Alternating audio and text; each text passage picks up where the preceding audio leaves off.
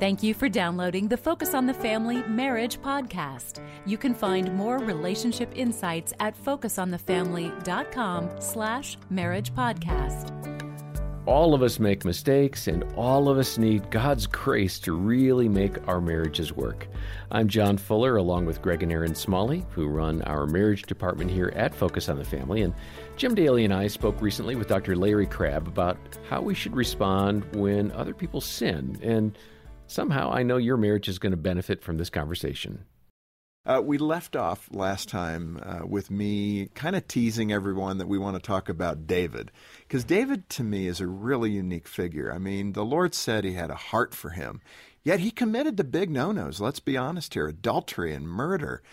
He could be conniving. He was killing people. He was a military man. And when you talk about fully alive, which is the title of your book, I can't think of another human character out of Scripture that was more fully alive, both for good and for ill, than King David. Talk about him. Oh, I think that's true. I think that when David committed his big no-no, adultery and murder, that he came to realize something that he really hadn't seen before, apparently, because in the Psalm, when he talks about that, he said, "In sin did my mother conceive me?" I read that and I said, well, wait a minute, that's not what we're talking about here. You just committed adultery and murder. How about talking about that? And he said, no, there's something deep within me that has been there all along that I never even saw. I never saw how clear it was until I committed these two horrible sins. And now I realize that I have to do far more than simply repent of adultery and murder. Obviously that, nothing less than that. But I've got to deal with something deep in my soul that has been problematic from the very beginning. And it began to evidence itself. And I think one of the reasons, I'm glad you're bringing up David, is, and this will sound like a sidetrack, but it's not. Think about how many guys, women too, but thinking about guys for the moment, how many guys have incredible struggles with sexual sin, whether it's pornography, whether it's adultery, whether it's whatever, all sorts of things that guys are, homosexuality, which I would still define as a sin, even though it's politically incorrect to put it that way. Well, here David, he had a sexual struggle because he was up on the roof and he saw this pretty girl and he arranged for her to come and they had sex. And that was obviously not part of God's plan for his life. But it's so striking that the context for his sin is when he didn't go to war. The context for his sin was when his troops were sent out to battle, he chose to stay behind. There was a man, as we talked about last time, there was a man who didn't move. Remember, manhood, the word zakar, means to remember God's purposes, remember God's plan, and move in consistency with God's direction, move in consistency with putting the nature of God on display by moving the way God moved into our world. He moved into our neighborhood, as John 1 puts it, and the way Peterson puts it in the message. God moved into our neighborhood. That's masculine. God invites us into his presence. That's feminine. That's the male-female distinction. So here's David, who didn't move in the way that he was intended to move as the king. Now, when a man doesn't move, he becomes vulnerable to all sorts of other ways to feel good about himself. And when I don't move toward my wife, when I see some struggle in her that I want to avoid, then I'm more vulnerable if I see a pretty girl to lust. But if I am moving toward my wife in a way that God has called me to, and to be curious about her soul, to enter into who she is, and to be there for her in very significant ways, when I do that, something in my soul feels alive. There's some joy. And then when temptation comes, it's much easier to resist. David didn't move, and therefore his soul felt empty, and he found a sinful way to temporarily feel alive as a guy in a very perverted kind of a way, and that's why he sinned. Let me ask you about this. It's a little off the track as well, but when you look at sin, how does God view that? I mean, I think often we think of God as an elderly grandfather who we are shocking when we sin. I'm starting to rethink that because he knows what it is. He knows that we are conceived in sin, that we are fallen in our nature. That's the very reason that he sent Jesus to die for us, his son, to die for us, the incarnation of God himself, giving himself for us. We're not shocking him with sin. He knows it. He's God. But talk about that, if you can. How does God see sin and its use in helping us better understand who we are? Yeah. God obviously knows everything, and he knew what happened in the Garden of Eden. And I believe that one way to look at this whole topic of our failure is to realize three things. We're wounded, we've been failed, and it hurts. It really hurts to be wounded. All of us have been wounded in some form. A father who wasn't involved with us as kids, maybe. That's woundedness. But secondly, there's wickedness. There's something in me that says, I'm going to take responsibility for my own life. God, the dickens with you. You failed me. You didn't protect me from being wounded.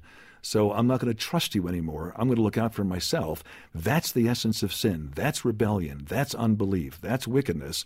But he also knows that we're weak. There's woundedness, there's wickedness, and there's weakness. I think it's the unholy triad that goes on within us. And God sees all that. And no, is he shocked by it? No, he knows what it is. And his attitude toward it is, what an opportunity your sin presents me to show you the character that I have of grace and to show you what the word love means. I'm committed to your well-being at any cost to myself, and it cost me the death of my son. Now, that's the character of God. Can I put that character on display as a man when I see someone else messing up? You know, Larry, that is, again, so well said. When you think about it, whether you're male or female, this whole thing is about him. Yes, it's not so about huge. us, is it? Exactly. And that's a thrill. You've got opportunities here, men and women. Get with it. It's unbelievable. It's good. You know, let me wrap up the David thought with this question, because in some ways the beauty of it is David was all out. He lived fully. I mean, in every direction, yes, and some bad directions like that.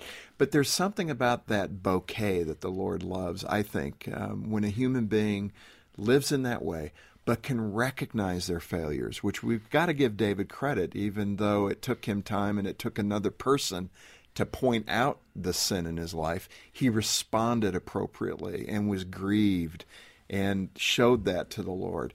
That's a good expression. It's not that we're not going to stumble or fall. It's when we try to hide from the reality and we deny it and we hide from God. That's the greater sin, isn't it? And I think the fact that we deny it so easily is a lot of us, me included, has not committed the big no-nos. So I guess I really don't have to worry about the sin problem, as opposed to recognizing that I have reason every day to repent, and I have reason every day to claim my sin as an opportunity to know the grace of God more deeply, to get more excited about him, which makes me more interested in putting him on display by the way I live. I just love listening to Larry Crabb. Every word just has such great meaning, it seems. And Greg and Erin, as he spoke there, I wonder if you had any thoughts about kind of those struggles with sin and how God has taught you through those struggles in your own marriage. So many ways that God has done that. You know, it's amazing because as a wife, oh my word, 28 years later, I am such a different person as a result of this marriage. But I love that God has not given up on me, that he's constantly pursuing us. And it's just such a great example for marriage, that my goal is to continue to pursue Greg. I mean, Scripture says he will never leave us nor forsake us, that we have that commitment within our marriage, and that, you know, grace. God gives us all kinds of grace, and hopefully I'm extending that to Greg, but also to myself, because I know many wives out there, and I would like to go to the word all wives out there struggle at different times of being super hard on ourselves for how we've done something. And so what about some self-compassion and grace? God extends it, and we can also extend that to ourselves as well as our spouse. Mm-hmm. I love, even in such a simple way, that I often say to Erin, listen, you stood up 28 years ago and promised to love me for a lifetime. And I really believe that. I usually think more about, but does she like me? I mean, I know that she loves me, but does she want to be around me? Does she like me, like as a friend? Like, you're one of my best friends. And I think about just God's desire to have that sort of friendship with us. Not only, Erin, to your point, that he's loved us with this everlasting love, he also desires this deep friendship. I want to be liked by him as well is by Erin. And so even in that simple little way, that's something I've learned. I love the whole concept of iron sharpening iron. in how God cares about just who we are in our character and just the little things, and he's committed to helping us grow. And boy, marriage is such a great place if we allow it. Yes. That our spouse, in so many ways, I think about what I've learned from Erin, watching her, being challenged by her, and just my own personal growth. And truly, there is an iron sharpening iron within our marriage. And now, if we're full of pride and we don't allow that, if we don't accept our spouse's influence, and it's hard at times. There's times that Erin will point out a blind spot, and I hate that. I don't want to hear that. I'm like, okay, that little finger you're pointing at me, remember, there's 3 right back at you. So why don't you worry about you? I love it when he does that.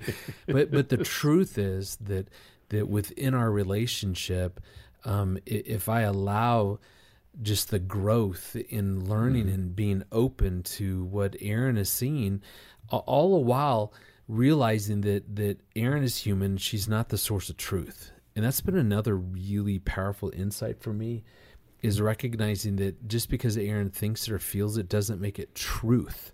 God, although usually it is. Usually, yeah. Usually. I know you believe that, but it is. But what it did though is early on in our marriage, when Erin would share things, I'm feeling this way, or here's my perception of it, I just would instantly accept that as truth, and thus fight her on it, defend myself, debate her. Versus now, what I try to do, so I don't do this perfectly, but what I try to remind myself as she's sharing something is that, okay, she's not the source of truth, God is. So I take what she says or what she shares straight to the Lord and just pray it through and go, God, you confirm if that's truth or not. And it what it does is it helps me to stay more present and to listen better. I'm not saying perfect, because I can feel her shaking her head no at me right now. But what it does is it keeps me grounded in God's truth, but open to maybe how God is using Erin in that moment to help grow me, that iron sharpening iron. Which is the goal, I think, that God had when he made marriage happen. So we want you to have a thriving marriage and have that kind of openness and understanding. And we have so many resources. We have articles, books, videos, and more. We talk about it a lot, but 900,000 people have taken our free marriage assessment. So if you haven't done so yet, hit the link in the episode notes. Take that free assessment. It's just a few minutes long, and you're going to get some feedback right away about things that are working well and some things that can be improved in your relationship. And if you can, while you're on the website, make a one-time donation of any amount, please. And we'll thank you for that, for joining our support team by sending a copy of Dr. Larry Crabb's book, Fully Alive, which is a tremendous resource, as you probably heard in the conversation. Next time, more from Dr. Crabb. And for now, on behalf of Greg and Erin Smalley and the rest of our team, I'm John Fuller, thanking you for joining us and inviting you back next time for the Focus on the Family Marriage Podcast.